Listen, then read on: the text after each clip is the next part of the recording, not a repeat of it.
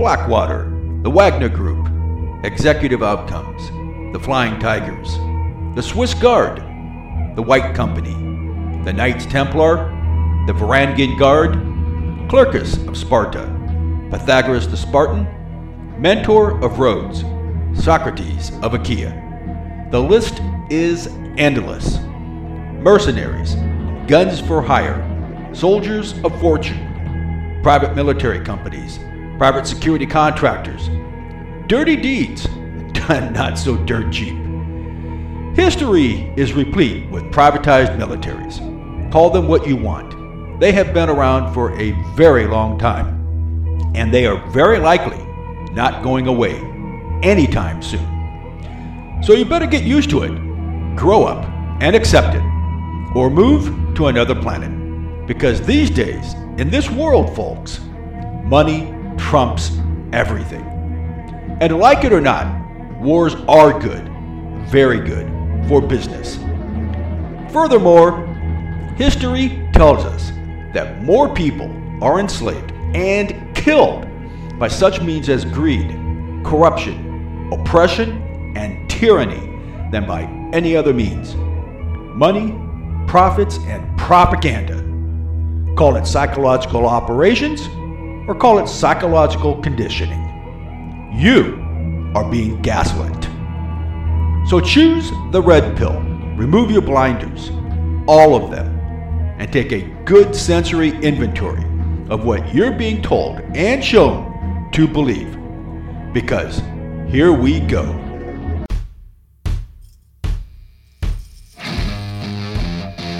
Hello everyone, and welcome to another episode of Oconus, the Contractor's Life. Talking from the relatively insulated and bucolic rural foothills of northwestern Washington State. I'm your host, Scott Dresser. So life as a private security contractor in a hostile or a war-torn zone, or as some call it, a non-permissive environment.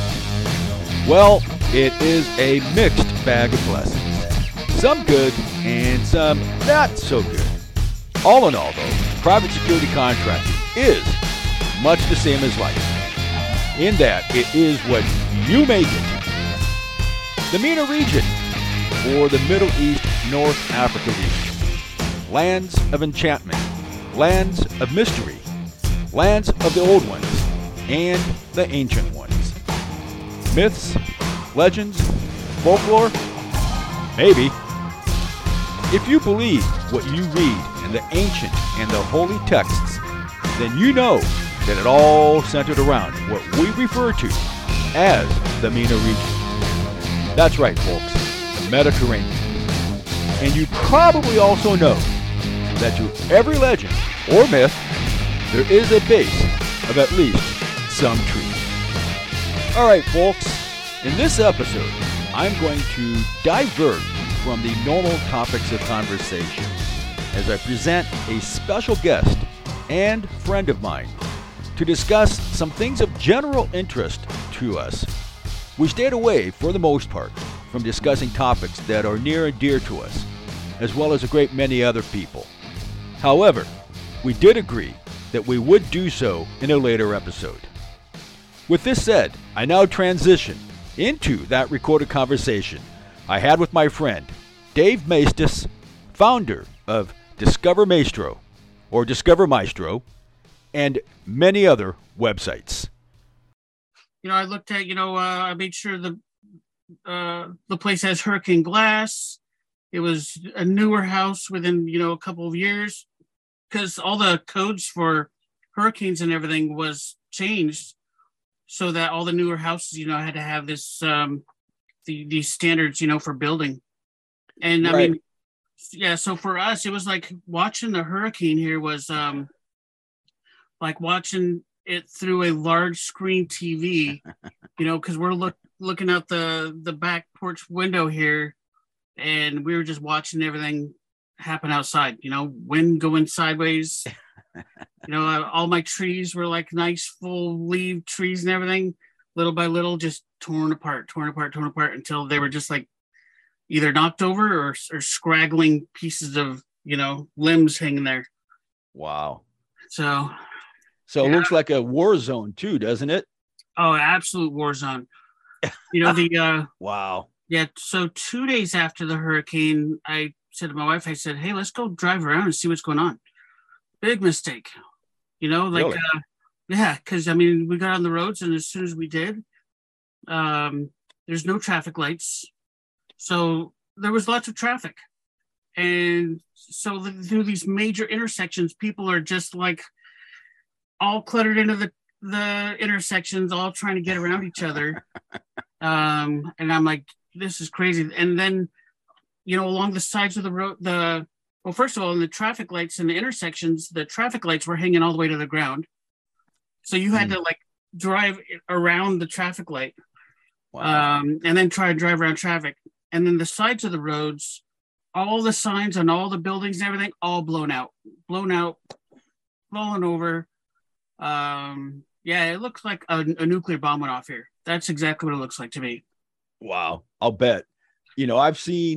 I don't watch the news. I'm not a news hound like I used to be because all the stuff that's been going on has just infuriates me.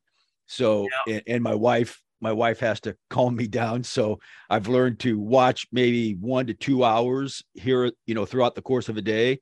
Yeah. Once in a while, it'll go like 3 hours, but where I'm going with that is that I've seen some of the pictures and some of the, live streams that like Fox News is doing. And it's like, wow, but that still does not, because they're just giving you a brief view of what they're seeing right there at the moment. They're not giving you the grand tour and not the bird's eye view of it either. Yeah. Yeah. I mean, now, so how much of Florida has been affected by this? So, I mean, the biggest part, of course, was the beach. The beach is there because the flooding and the storm surge, just demolished places, anything along the beach where it landed. Inland, I think, some people, they had flooding from rivers and stuff like that. So there was a lot of flooding. So a good swath of land where that hurricane traveled got hit pretty hard and had a lot of flooding. So it was, it's definitely pretty bad.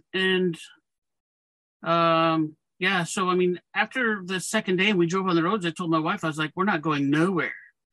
There's no reason to risk your life getting on those roads. Right. And there's nowhere to go because everywhere is closed. Wow. Amazingly, a shopping store near my house opened up 2 days after. We didn't get power back for about 4 days, actually. So no power, no internet. I mean, no cell phone service either. Wow. Yeah. So, getting information was all word of mouth. It reminded me of how cities should be prepared to like put out town criers, people that would go out and be like, hey, this is what's going on. This is the news. Because otherwise it was a black hole. Right. Yeah. And I mean, amazingly, like even after we went to the store, I figured the store would like be flooded with people, buying out everything. And they were like buying potato chips and all kinds of crap. Here I am. I'm buying Spam. I've never eaten Spam in my life, but I'm like, dude, that's meat. That's protein in a can that can hang out forever. I could probably eat that 10 years from now. I was buying up all that stuff, and everybody else was buying like crap that they normally would buy. I'm like, you people are crazy, Right. So man. Yeah. So we found we drove, there's a Lowe's that's near here.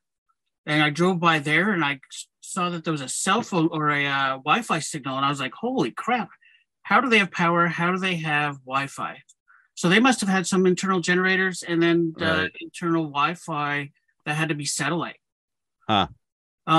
So I would pull up there and get on Wi-Fi every day, about once a day, just to download news and see what's going on. Huh. But other than that, everybody else, dude, there's people that I know, they lost everything. They lost their whole entire houses. But again, it's like the realtors that I talked to when I first got here was like, hey, come look at the houses over here and I'm like, heck no, I've seen just thunderstorms flood that area. I'm not buying a house there. And sure enough, if I would have bought the houses where these realtors were steering me, I would have lost my house. I mean, I would have, Wow. and just because of flooding, Wow.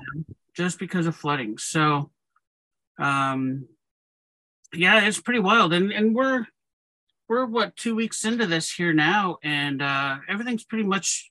I don't want to say everything's opened up, but many things have opened up already. So I mean, you can get anything that you wanted. I mean, literally 2 days after, there's all kinds of people sending supplies and sending food and water. I mean, you could go to Costco 2 days after and buy all the food and water that you wanted. Wow. So I mean, it's great that people are sending stuff. It's really awesome. But at the same time, if you wanted to go buy it, you can go buy it. Huh.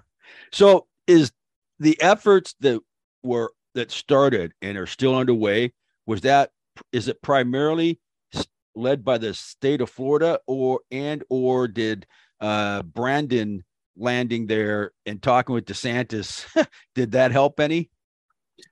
So there's a couple things with this in that, let me go back in time a little bit.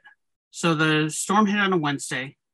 The Friday before, we knew that hurricane was like about to hit Cuba.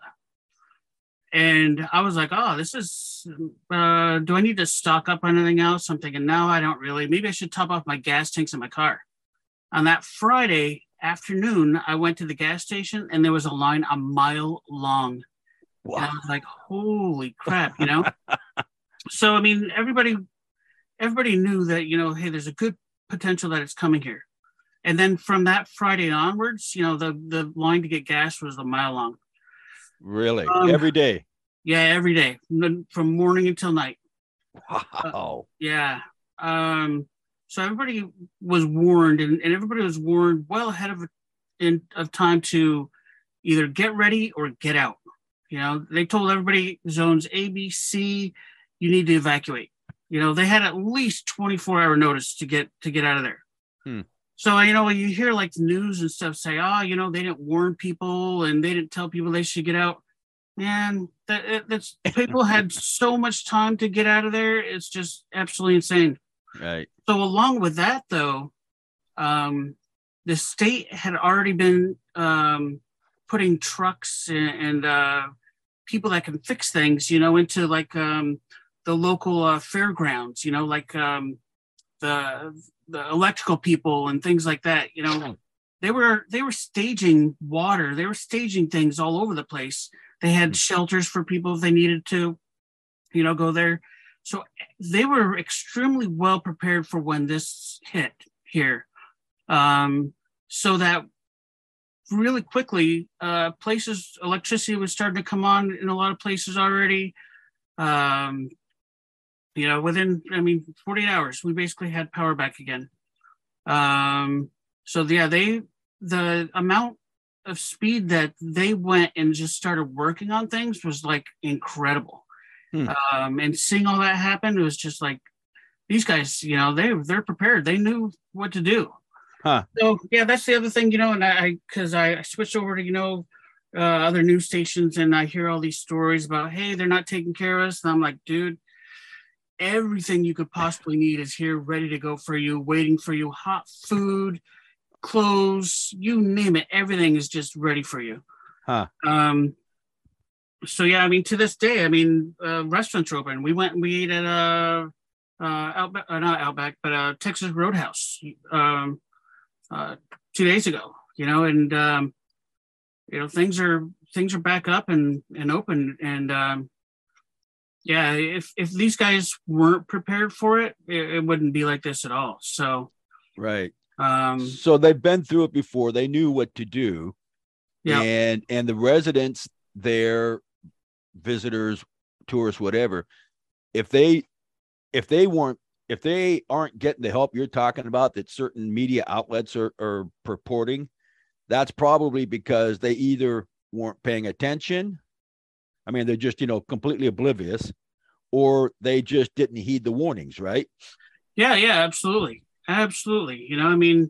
Um, you could get anything you wanted. The communication on multiple channels is out there. They've got the cable companies have vans that are out there, so that if you need Wi-Fi, you can get Wi-Fi. Wow.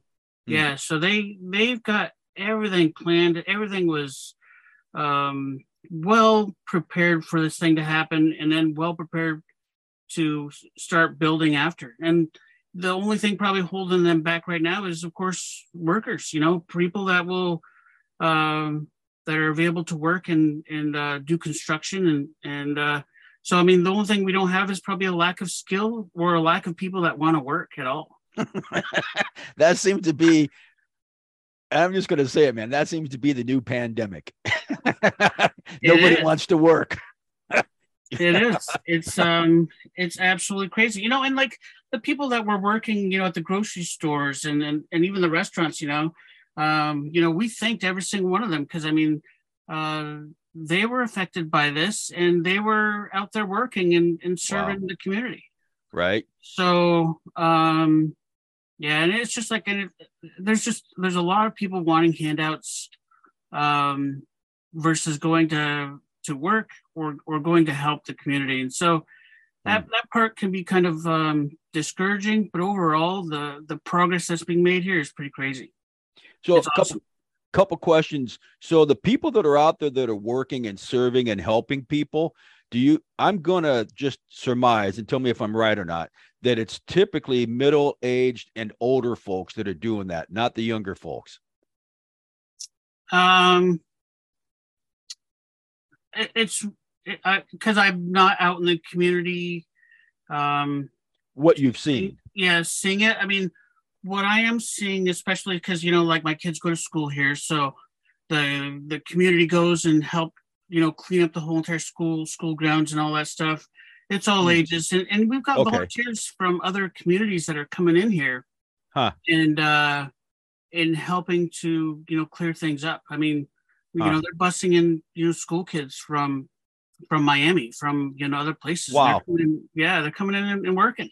Wow. You know, somebody told me, I saw on the news that during an interview, they said that Fort Myers is actually a very small community. Is that correct? Well, the Fort Myers beach area is a small community. And then you got Fort Myers, which, you know, it's a decent size. It's pretty spread out.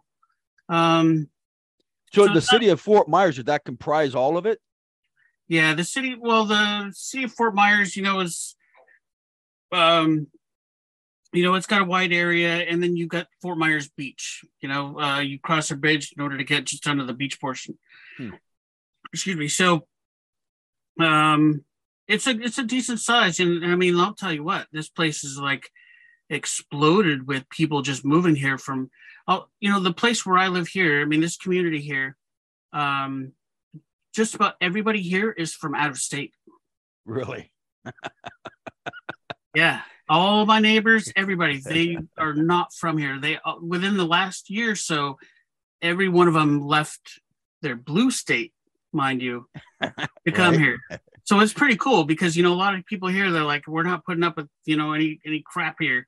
You know, we didn't move here to put up with, you know, some of the things, the crime and things that they're facing other places. Right. Well, I want to come back to that, but so the effort that was spearheaded and is still underway is that like the Florida State Emergency Management Agency? Is that FEMA, or is it just something else? I don't think it's FEMA. I mean, I really think it's state driven. I mean, I believe, you know, like Governor DeSantis. I mean, he's like all over everything here. I mean, it's just amazing to see what he's done to come in here and just work and fix everything to, you know, from the beginning, from alerting everybody all the way to when it happened to reconstruction. It just seems like, you know, he's got things that in action. It's kind of it's a really well-oiled machine that I think when you see incidents happen in other states that are catastrophic as well, you don't see anything like this, you know. It's super amazing. So do you think because I've thought about this. Do you think it has something to do with DeSantis being a veteran, a commissioned veteran at that? Or does it have more to do with the people he surrounded himself with? And then the third one is maybe it's because there's a large populace of military people down there and they just get things done. Is it a combination of all of it? Is it something different? As a whole, the community down here is pretty amazing. They're, um, looking to help each other out as much as possible. And I mean, realistically, I do put it with leadership. Too many times you hear people say, "Hey, I want to run for this office, that office," but they don't have the leadership skills and the problem solving skills, to do things that need to get done. And then, there's some people I think that maybe in politics where, they're just trying to do whatever it takes to look good so they can get reelected, Right. And I think that, especially like DeSantis, I think that he had, everything planned so that, hey, if this happens, what are we going to do? And let's go in there and do it. So, and I'm sure, a lot of these plans were written up, a long time ago as well. But he enacted those plans and policies, I think, in a way that just got things done. Right. Well, I mean, yeah, I think about that sometimes. What is it that distinguishes and discerns what you're seeing down there on the ground as a resident at that state level versus so many other states? And, holistically, we can just say, well, because in the other states, they're blue states, they got all these radical libs running around controlling and running everything. And as a lot of us know from firsthand experience, and sometimes just because everything else that we read and that we're exposed to, these people so often don't have the qualifications to be doing to be fulfilling the position that they're in, whether it's the governor or the mayor, council member, some bureaucrat, what have you. Which, and where I'm going to go with that is that because I've had conversations with guys here recently where we've talked about, we got no problems helping out friends, neighbors, and everybody else, whether it's bringing somebody in for a job or working for them. That's what you do. But the caveat is you got to be qualified. We're going to reach out to our friends, our network, and hire those guys, but we're going to hire the guys that are qualified for it. So you might have been qualified for this project, but you're not qualified for that project. I think that's something that we are sorely lacking and missing in politics these days. Would you agree? Yeah, it's being decisive. Seeing what's happening, making a decision, following through with that decision, and taking responsibility for those actions. And I think that is, the key for a lot of leadership today is they don't make sound and timely decisions, and they're more afraid of, hey, what's going to happen if this goes bad? Well, then I'm going to overreact. I'm going to right. Produce rules and things that just cover me just in case something goes bad. Right. It's that CYA mentality. Yes. Yeah, absolutely. I think if you can get leaders in, especially who are not worried about, hey, I'm not going to get reelected if I make a bad decision.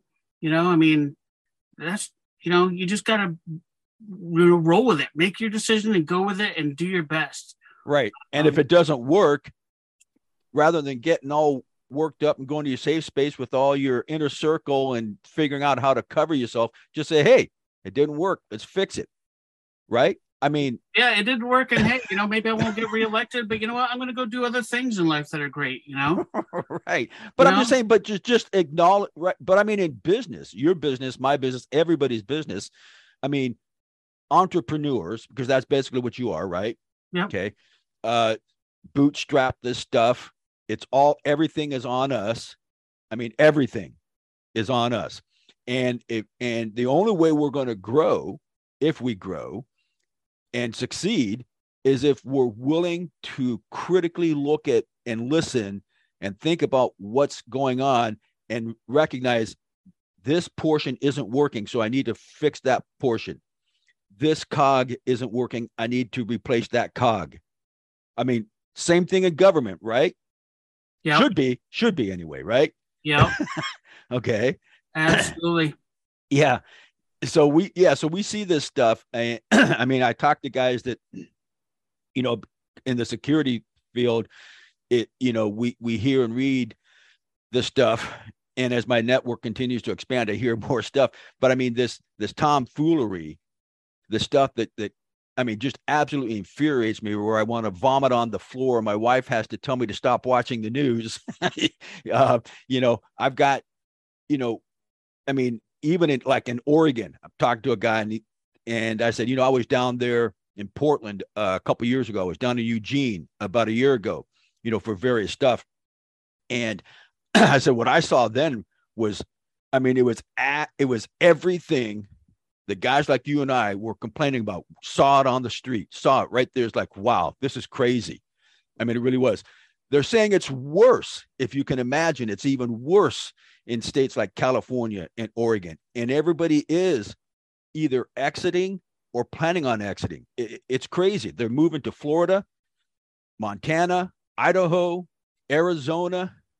Some have said New Mexico. I don't know why. I've been down there recently. And if Albuquerque is any indication of what's happening in New Mexico, I mean, I'm just saying, man, it's bad. It's really bad. And guys like us, I'm sure your feelings are not dissimilar from mine. It's like, this is not America. This is not what America's about. None of it, all of it. It's so crazy. Yeah, my parents live in Albuquerque, so I know that area very well, and I would not want to live there. It's just like crazy. The crime there is just out of control. It is. It is. Every day I was down there for 30 days. I worked there 30 days straight, and I was down there, and every day people would ask me, make statements and questions about, safety, security, concerns, this, that, one thing, another. It's like, yeah, no, I hear it every day. Trust me. Every day, people, as they walked by, said, yeah, it's like, is that bad in Albuquerque? They go, oh, yeah. And they said, especially on that side of town. They said, and then I find out in my final week that I was there, I was in what they used to call the war zone. I said, and they went on to tell me, yeah, the gang's here, the gang's over there. And I went, wow. And then the guys I was working with were acknowledging the same thing. But it was in the final week that I find out I was working in possibly the worst part of Albuquerque. But I didn't have any issues. I had no issues. I had, maybe in my final few days, a few stragglers, I call, transients, whatever you want to call them. But I mean, it was every day. I heard sirens from where I was. I heard the sirens every day, sometimes as many as 5 to 7 occurrences going up and down that main avenue where I was at. In the huge parking lot area, there was a major retailer. I won't mention their name, but they had every day EMTs arriving. And I never heard the gunshots, but other people would come by and say, yeah, there was just a shooting, and I guess just because there's enough airspace out there and the way the topography and everything else is, I didn't hear it because it's only, half a mile away, a mile away. That could be quite a distance with everything else going on for you to hear gunshots out there. But yeah, man, I just, but the other side of that, Dave, is I remember more so on my drive back, because it's like, whew, I'm going home. So it's nice and easy, just casual. What a gorgeous drive. Whether it was New Mexico or Colorado or Nevada or Utah or Idaho, all the way home. It's like this, just the immense diversity of outdoors that I saw. And it's like, this is stuff I've only seen in books. Yeah. It was, and then the other thing is, the absolute number of good people out there that you would ordinarily, if you were just walking or driving, you'd think all kinds of things. But because I was forced to talk with them because I'm working there, it's like, you know what? I mean, there were some bad people, don't get me wrong, but there were a lot of really good people. And the thing that really impressed me the most, I mean, and I used to say this to some of the client reps, is the Mexican community, Hispanics, however they prefer to be called, I got to know a number of them. And one of them was a reformed gang member, drug dealer, yada, yada, yada. And he stopped by 5 or 7 times, and we had great conversations. He wore the cross around his neck. I mean, he was totally reformed, but he had the gang tats all over him. But we had great conversations. I guess it was really amazing. All this stuff that's going on at the border with everybody coming through. And apparently it's like, I've heard 110 countries where immigrants are coming through the southern border, from 110 countries. But I guess it was just amazing how many good people are out there. And it revalidated what I've been saying for years, is it doesn't matter whether you come from the Arab world, or you come from south of the border, or you come from Eastern Europe. Good people are good people. But I was just amazed how many there were there. And they were so glad. They were so appreciative that many of them for having security there, because the place was night and day difference within 2 weeks of me landing there where I was working. And I had a number of people from the stores and from the community that were coming in to shop and stuff offer to buy me stuff. Are you hungry? Are you thirsty? Can I buy you this? Can I get you that? Absolutely amazing. So I'm of the avid opinion that all the problems we're seeing and experiencing these days is not us. It's them, the politicians, and the people that they're working with to stir the pot and agitate everything. Yeah. No, I totally agree. It's just like, and I'll tell you,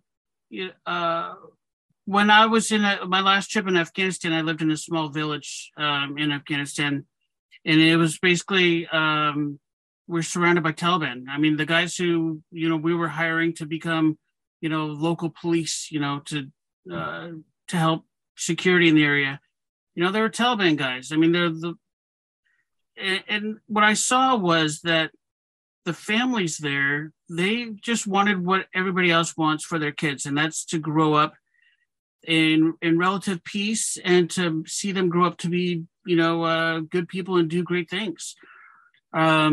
So I think that's the same thing around the world. I think most people want to see their kids grow up to be happy. And yes, I think that there's a political spectrum that's out there right now that they want to dominate, and they're a very small minority, especially in the United States these days. But they're influencing large amounts of people, by producing, negative reports and false news, fake news, on what's going on. It's just like, I mean, I'll tell you, I mean, before this, because I run numerous websites, information websites, news websites. So one of the stories that was on our site, because we aggregate some of the news that's out there, just had negative things about Fort Myers and how people weren't prepared and how the government didn't prepare them. Now I'm just so angry, because this national news source is reporting this stuff. I'm like, that is so not true. That what they're reporting is just like absolutely not true. And I know what they're doing. They're just trying to stir up the pot down here and make people think that, especially like DeSantis isn't doing his job, which is, it's nothing. It was nothing but, fake news. It's just, so it really, really annoyed me, just before we got on here. So, well, I'm glad you brought this stuff up. So a couple or a few things. One, something I negated to do earlier, but for the folks that are listening or watching, most of them know me or know who I am. but they know. Let's start with your name and anything else that you want that you think is relevant or pertinent that they should know about you, your history, background, how you got to where you're at now. Yeah. So, again, my name is David Maestas. I spent 20 years in the Army from 94 to 2014. Pretty much the first half of my career, I was an Airborne Ranger, 2nd Ranger Battalion, spent some time in Lurs up in 10th Mountain. Spent a little time in the infantry up at Fort Drum, New York, before finally, moving on to Special Forces. And, I knew that I was going to spend a lifetime in the military. My family's from Vermont. Fort Drum was, 3 hours away from my family. So I wanted to spend a little time in the middle, which is why I took my break away from Special Ops in a way. But by the time I retired, I had 4 tours, 2 in Iraq, 2 in Afghanistan, almost 4 years of time there. When I retired, I was a master sergeant and I was leading Special Forces teams, 12-man teams. So that's kind of the core of my military background. And then once I left, I was trying to figure out what I wanted to do after military service. There was contracting, there's all kinds of different things that were out there. So, but I decided, hey, I'm going to start my own businesses. I started a t-shirt business. I found quickly, that if I wanted to do a t-shirt business, I better learn marketing, because I was spending 8 hours a day making shirts and 8 hours a day marketing. So, I quickly, grew my business into the marketing world. So we're looking at 8 years now. Almost, I've been running a marketing agency. And the most important thing out of that was, being able to prove that I could grow my own audiences. Because if I can't grow my own audience, how am I going to grow it for another business, So, I built informational websites, and now we get, 700,000 people that visit our sites every month. I've got over 300,000 people that follow us on social media or belong in our social media groups. And so, I built my own little following, which, I use to help promote my clients as well. So it's pretty awesome. But that's the majority of what we do. And I'm an entrepreneur. I own a radio show broadcast out of California. My business partner primarily runs that. I also help produce major events throughout the United States. So events that would have 125,000 people, 100,000 people at a time attending some of these events. So always looking for opportunities, It's amazing because still to this day, looking at you on the camera, and I remember when the day you and I first met down there in the Olympia area, right? Yeah. It's like you come across as such a low key, just another average dude. And that's how you present yourself. And, and I tell people all the time, at least I try to, especially when they're all acting Jason Bourne like, right? It's like, the most real people I've ever met and worked with and come to know, you couldn't hold a candle to them. But my point is that, and it probably took you some time and you probably had to evolve and work through your dark moments like a lot of people did, but you came through it, you figured it out, and you probably have your moments like all of us, but you've learned to contain it and compartmentalize it and focus on what's in front of you, right? Yeah.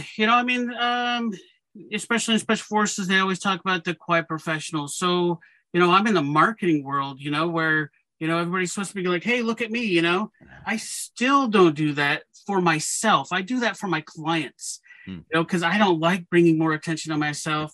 I really compartmentalize a lot of my businesses because what'll happen is, if someone wants to attack one of your businesses, it makes sure that the rest of them don't fall like dominoes, Right. So, and one of the biggest reasons why I left Washington State, I spent 15 of my 20 years of service up there at Washington. And then, I spent another 7 years after I retired. But, living up there in that blue state with those political leanings, you had the threats, you had Antifa up there. You had people that were, they'd call you racist in a heartbeat if they could, just to try and destroy you, Yeah. So, and then of course, when COVID hit, the forced vaccinations or else you're going to get fired from your jobs. You can't go into a restaurant, all that stuff. I was like, this is not right, So included, my kids were doing online schooling. And since I work from home, I'm listening to what their online schooling was. And I was like, these kids aren't learning nothing. This is this is such a waste of time. And not only that, but the things that they were being taught were politically influenced, and you could hear it, you could see it. It's just like so insane. So I told my wife, we got to get out of here. And, like my wife was the PTA president of our kids' school. We were heavily involved in the school. So we would get messages from teachers that were like, hey, you guys got to know what's happening in this school, and can you just report it somehow, because people have to know what they're doing in these schools. It's crazy, and that you're talking about the whole woke, stuff that's going on, and secret meetings and secret meetings with just specific races, so that these are things that just shouldn't happen. Schools should be open about what they're doing. And so, we were reporting on a lot of that stuff that was up there. And over time, I'm like, what? We've got to get our kids back in school. And so our kids are in school here now. And I'll tell you what, the school, our kids are in a private, school here. And it's just night and day. I feel bad. I'm like, man, I wish I would have went to this school growing up. The school is just super amazing. Every day I'm just like, I'll tell the teachers, what do you need? You need books, you need, what do you need? I'll give you, whatever you guys need to help you with your job, because you guys are so amazing. It's pretty different when your kids come back from school every day and like, I had a great day at school. Today was awesome. Every single day, such a difference. So, right. So now, running my business out of Florida now, but specifically, we're operating in, still Washington State quite a bit, Arizona, Texas, Georgia, North Carolina here. And then we'll expand into Tennessee, Colorado, and New York by the end of the year. Wow. That's amazing. That's that's pretty huge. You started this, about 7 years ago, 8 years ago? Yeah, about 8 years ago. Wow. It's amazing. Did you ever foresee, even in your wildest notions, getting to where you're at now? No. I never, I never thought it would evolve into this. And, realistically, just, for me, it was a thing where, I had to educate myself. What are the latest and greatest technologies that are out there? What are the best, salesmanship practices that are out there? And so on a daily basis, I'll talk to people from other countries. Ukraine was pretty big before, the Philippines, India, Colombia, and Brazil. So, there's a lot of people that are out there that are looking at technologies that exist today, and they're saying, how can I make this even better? And so they're coming out with cutting edge stuff that is just people that have no idea about. I would say 95% of the businesses out there have no idea that some of these marketing tools and technologies exist. And because of that, they're falling farther and farther behind. So it's just a matter of, educating yourself to make sure you're ahead of everybody else as much as possible. And, teaching myself I taught myself everything, of course, everything on social media, how to make great videos, how to do graphic design, make logos. I mean, you name it. Hmm. Email marketing. I mean, most people don't realize how deep email marketing is. Hmm. And I mean, there's things that if you don't configure your some of the digital aspects of your email systems, that your email is going to go to spam. It's not going to reach anybody. If you could work full time on just doing email marketing alone. Wow. Okay. Now, so perfect intro. I need to ask you because I at link I'll say it at LinkedIn. Okay. Mm-hmm. I get hit almost daily, but certainly several times a week. You know, people want to connect, this, that. You know, I get notifications, people follow me, and they want to connect. So much of it, and I'm the kind of guy that unless I'm reading their profile and there's just a bunch of red flags pop up, it's like, okay, whatever, you know, who cares? But so much of it lately is digital currency experts, you know, and I'm reading their profile and I'm thinking, how does that make you an expert?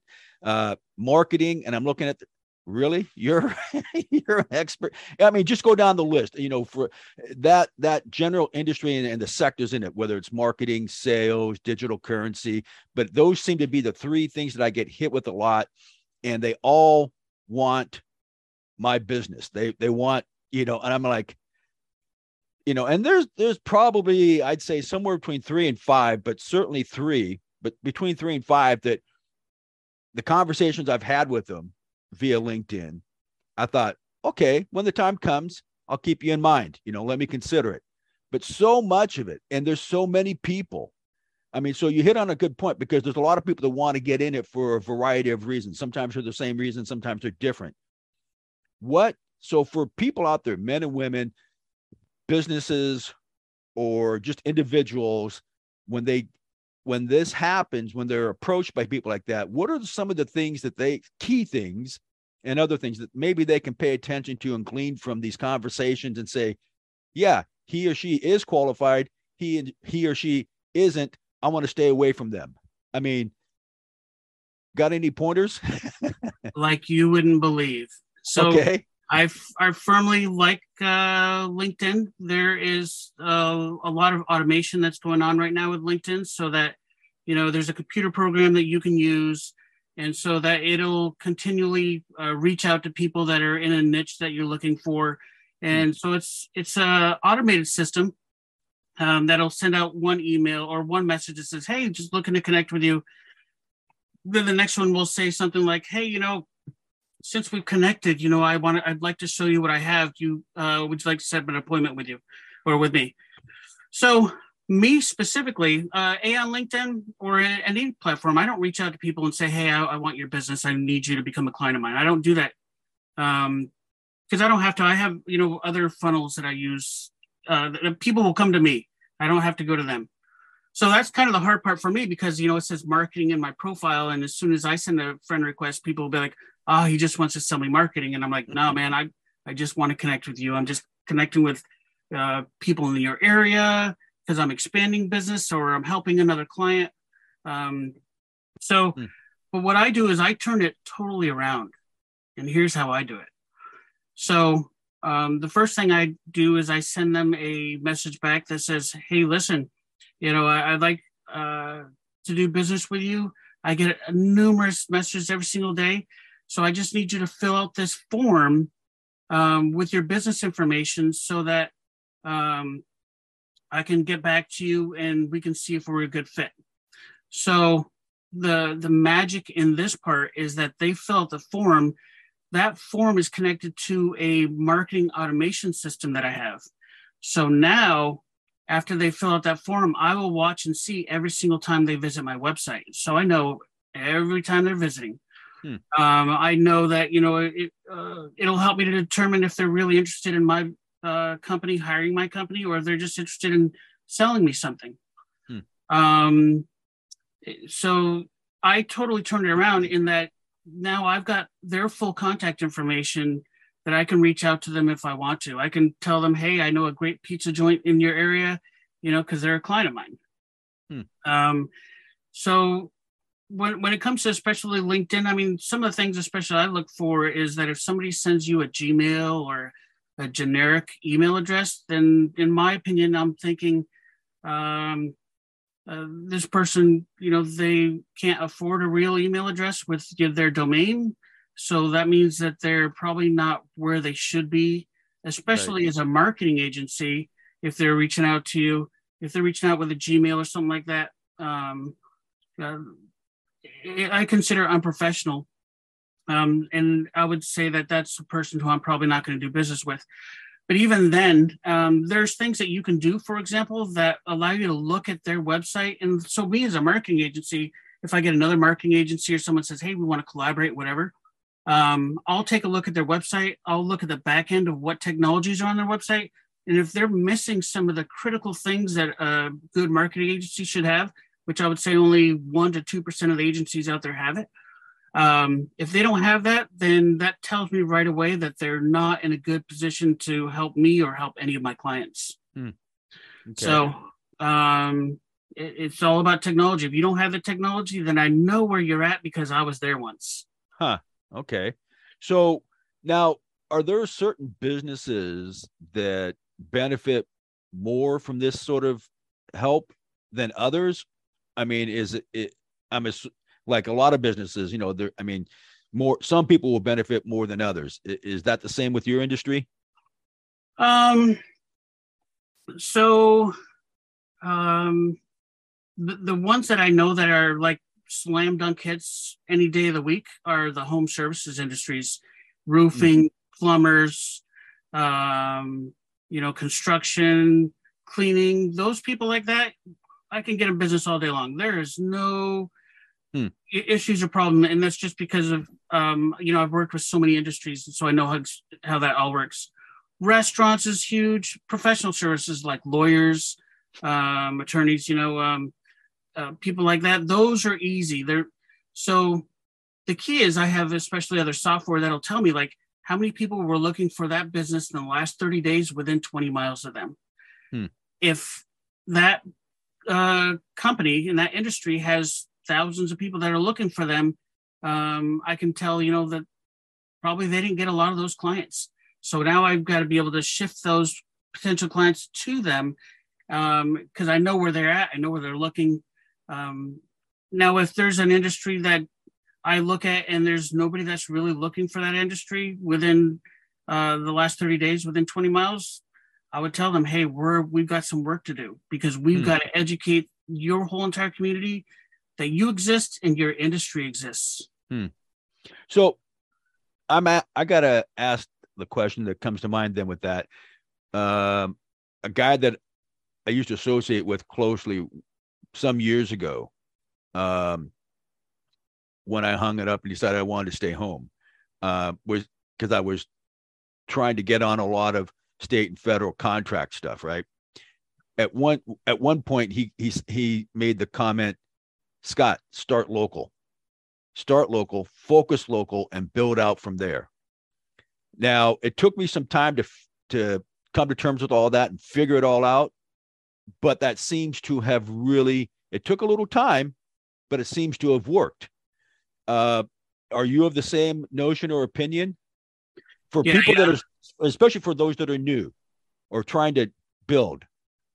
Yeah, for the most part, unless you're selling like coffee, you could sell coffee nationwide. But widgets like that, or let's say you're selling a pen, and you want people to buy your pens, you can go national with that stuff easy. But for the most part, like the home service and stuff like that, of course, yeah. I mean, nobody from Colorado is going to hire you to be a plumber if you're in Washington State, So yeah, definitely start local, but definitely networking with the local community, like your local chamber of commerce, because those people will help to refer business to you. The only thing is you can network with people, but if you're networking with people and you're not reminding them that you exist, you're not showing up at meetings or whatever, they forget about you. Some people like online going, hey, I need a plumber. But because you're not in their face enough, they totally forget that, oh, I got this guy in the chamber, he's a plumber and he can help you out. They totally forget about that stuff. So You have to constantly remind people that you exist. Otherwise, people will forget about you. Interesting. So for the entrepreneur, small business person, whether it's one person or maybe it's a co-op because of some friends or family got together and said, let's start this nifty business. They're probably going to be, if they do these steps properly, they're probably going to find that they're really pretty darn busy. I mean, there's always something that they need to do because, like you're talking about, meetings with chambers of commerce, meetings with business people, and all the other back end stuff that you don't see out there, right? So if a company or an individual is looking for sales and marketing, and that's something we haven't done. We've kind of, anyway, what's your business, your name, and how do they find somebody like you? Well, my company's Discover Maestro. We're out of Fort Myers, Florida. I'm not necessarily looking for more clients though, but I look at it like this, if a friend says, hey, can you talk to these guys and see what they have? If you have somebody that knows you, and especially it's like, hey, can you do an introduction? Generally, I'll talk with them. So a lot of times what I'll actually do is I'll coach a business, what they should be doing themselves to make sure that they've got a strong digital foundation and what they can do to grow. And most of the things that are out there, they can do themselves. It's when you get to, your business really starts to grow, that there's other things that, we would implement, to help them out. But, for the most part, a lot of people can do things themselves. It just takes a little bit of their time. When they grow and they can afford a marketing person who knows what they're doing, that's when, we'll be ready for them. But yeah, it's a whole nother world. I'll give you a great example. Okay. So pick a state, a city, and a state, first of all. Okay, let's I hate to do it, but let's say Seattle, Washington. Because I'm just saying, when it comes to business, I try not to go to Seattle if I don't have to. Yeah. But I've been that way since the mid 90s. I had a conversation with somebody here recently. I said, all this stuff, I remember seeing what I now recognize beginning in the mid to late 90s. And I said, and that was about the time I stopped going to Seattle if I didn't have to be down there, but Seattle, Washington. So, and pick an industry. Okay. Easy. Security. All right. And there's a conversation to that too, that I'll yeah. So we're probably, we're not going to look at security, systems. We're probably going to look for security, protection. Companies. Right? Yeah. Security protection, security companies. Yeah. Yeah. Cause security company gets it all. Yeah. You're right. Yeah. Security protection. Right. So I'm going to look at, this one company to start with. And it's going to take a couple of minutes to populate a report. Okay. So security in Seattle. All right. So, yeah, security is one of those pet peeves of mine. I mean, I love it, and I tell people all the time, whether I'm talking with my boys or other people, when it comes up, it's like, and I've said this publicly too. There's a lot of people in the security industry that shouldn't be in it, because either they're not qualified or they're not properly qualified, or they're in it for the wrong reasons. They're in it for the money because there's so much money to be made now. And I said, but you got to enjoy it. If you don't enjoy what you're doing, if you don't like it, you're in it for the wrong reasons. I think that pretty much goes for anything, right? The industry you're in, when you were in the military. I mean, if you don't enjoy it, you gotta recognize when it's time to get out, right? Yeah. I mean, the most important thing, of course, is that you enjoy it. And that's the thing is this. It's just like anything else. You're gonna have your good days and your bad days. And you're gonna have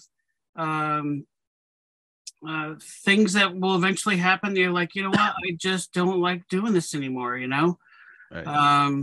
And then maybe you can, that's where it becomes important that you're able to adjust with what you're doing. And you can, I'm downloading this here real quick. Okay. You can outsource, possibly some of the things that you don't want to do anymore. Right. The greatest example for me was I did t-shirts, and I realized, man, you're talking about rubbing ink on shirts, one color at a time, going to the next one, rubbing ink on it, and doing that all day long. After I was doing that, I was like, you know what? This is not fun. It sounds really exciting. Like if I was making 10 shirts, that's kind of fun to me. But if I was having to make 100, 200, 300 shirts, it just was so boring to me. Huh. And then the next step up from that was, buying automated machines. And then what fun is that, And that, I kind of see making shirts as sort of like an art, an art form. Okay. Yeah, no, I know of a number of people who've gotten into that, and I think some of them are still in it. And I think you've got to have the right verbiage, the right image, the right picture, the right logo, something that's but and this probably applies to all businesses, something that's a little bit distinctive, that's a little bit different from the rest of them. And that can probably be the most difficult thing, is figuring out what discerns your logo, brand, or your product from all the rest that are in that big pot of everything else, right? Yeah. There's a million factors, that are involved in it, Right.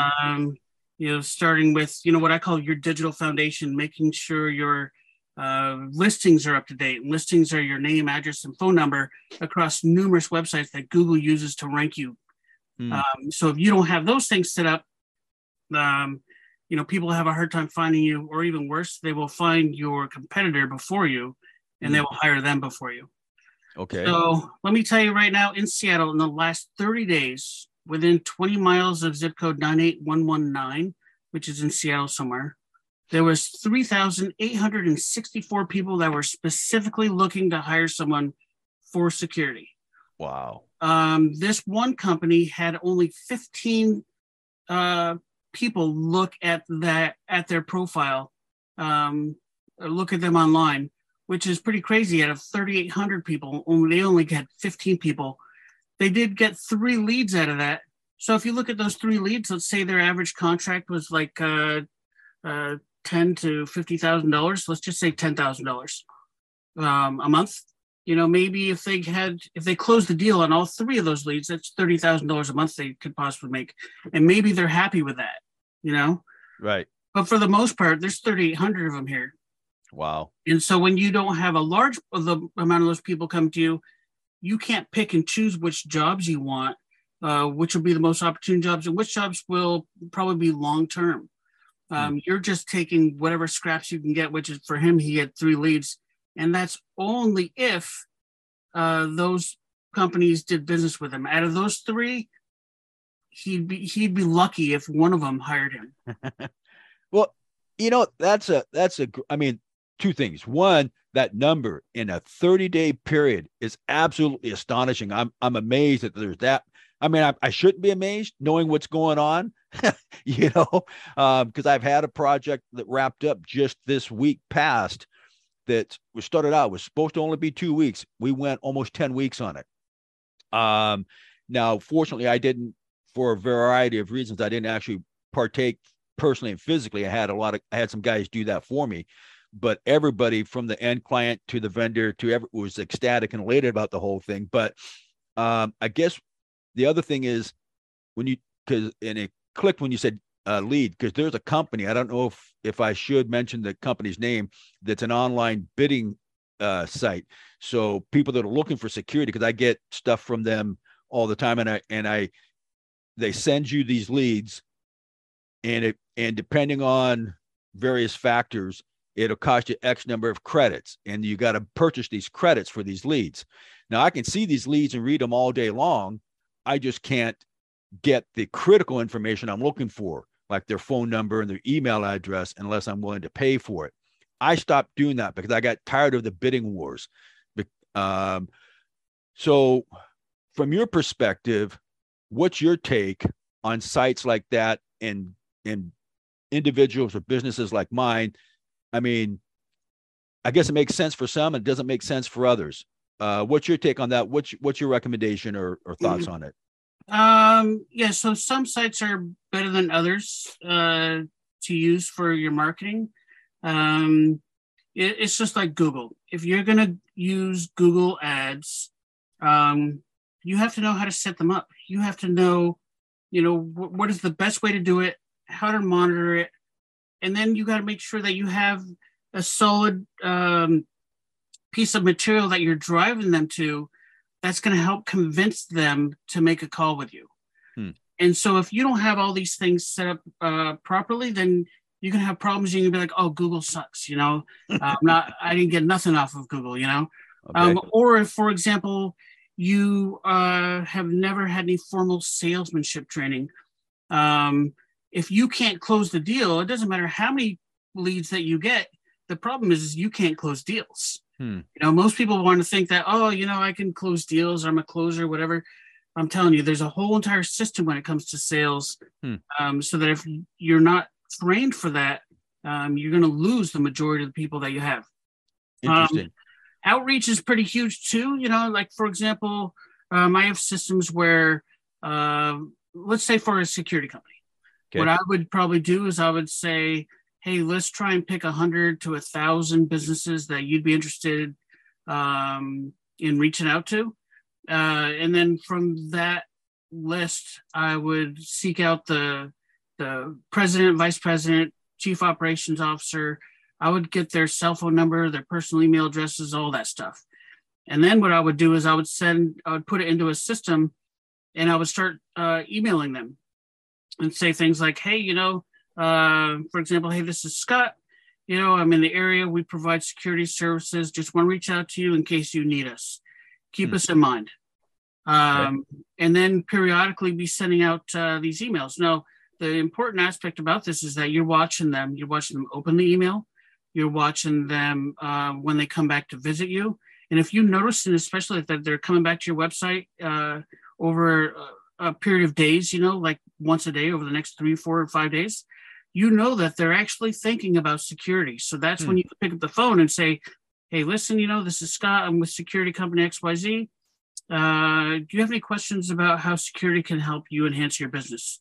And they're more than likely going to say, wow, that's just so interesting because I was just looking at your website. And you're like, really interesting, and that's primarily how I do things nowadays, especially is that I'm just watching when people visit my website. I know exactly who they are.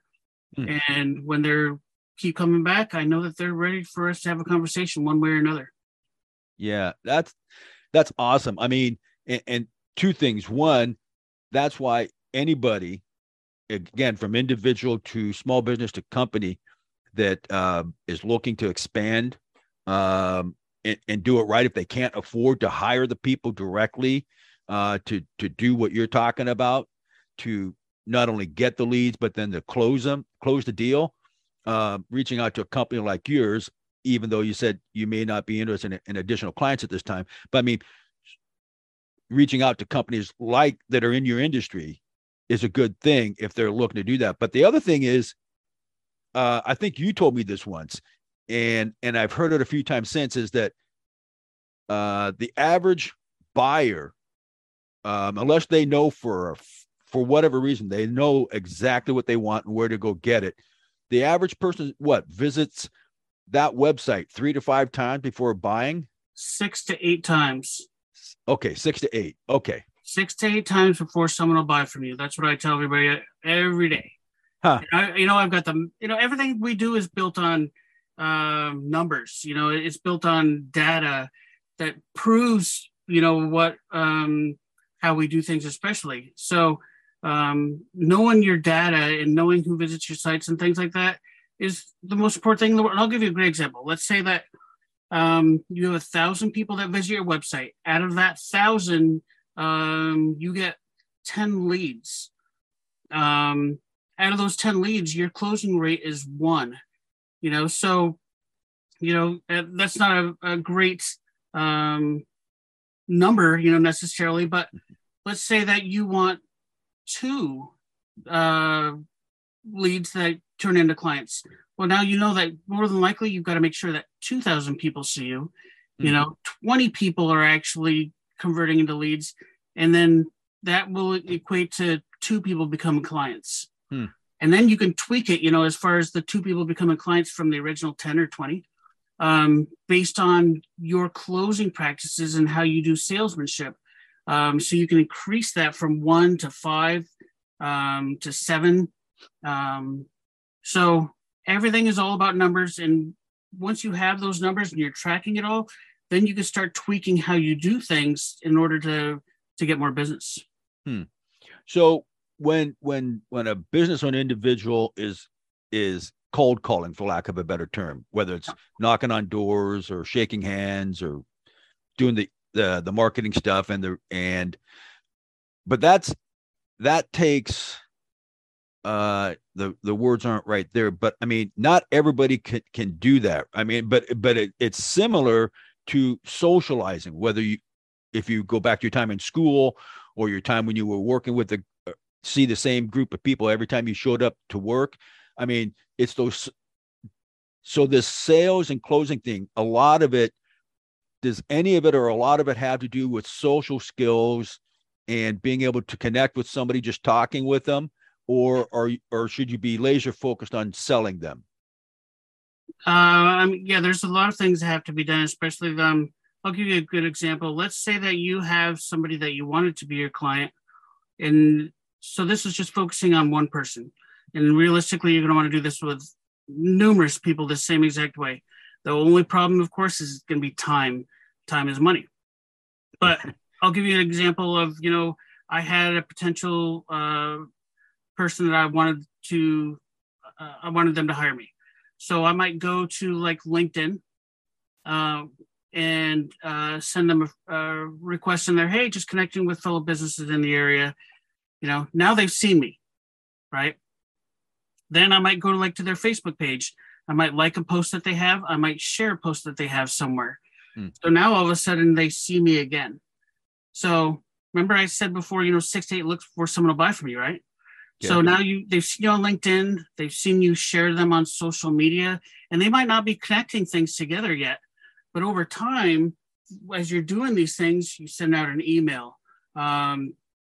You're actually creating those 6 to 8 looks, so that by the time you get to the 6 to 8 period, you can actually pick up a phone call and call them. And it's not really a cold call anymore because they've seen you numerous times. And even when you call, sometimes they'll be like, I don't know where I've heard of this guy before, but I know it sounds familiar. And they're thinking this in the back of their head. And they sooner or later, they'll realize, oh yeah, that guy hit me on LinkedIn. He liked one of my posts. And they'll start connecting the dots. But by then it's too late. They've already decided, hey, they might start working with you. Okay.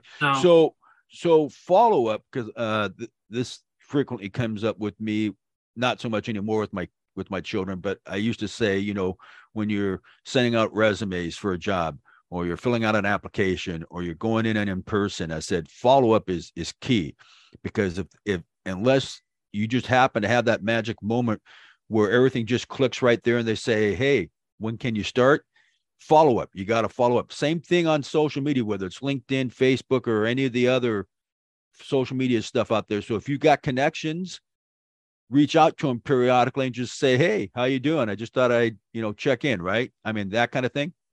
If you're looking for a job, what I would probably do is I would suggest that you find that company on LinkedIn, especially look who works there, and go and send a friend request to the president, the vice president, some of the higher up people that are out there. And then when that recruiter goes to look at your profile on LinkedIn, because they will, especially if it's a professional organization, they're going to see that you're already connected with those people. And then they're like, whoa, this guy already knows these people. So maybe, I should have a conversation with him a little bit more because, he already knows them. Interesting. Okay. Yeah. Well, Dave, I'm looking at the time clock, and I could do this all day long, but I know you're a busy man, and you got to tend to things. And so I super appreciate you doing this with me. But before we wrap it up, are there anything or any things that you would like to leave as parting words or wisdom or things to keep in mind for people? Yeah, I wasn't anticipating we'd talk about marketing as often or as much as this, but I think the biggest thing is, hey, we're down here in Florida. I'm here at Fort Myers. The people are doing well. There's, a lot of help for people that's down here. So, thanks for everybody who, sent prayers to the people down here, who donated and done things for them. We're doing well, and we'll keep on building here. On the business side, I'd say the number one thing I would probably tell you is just do a listings check for your business.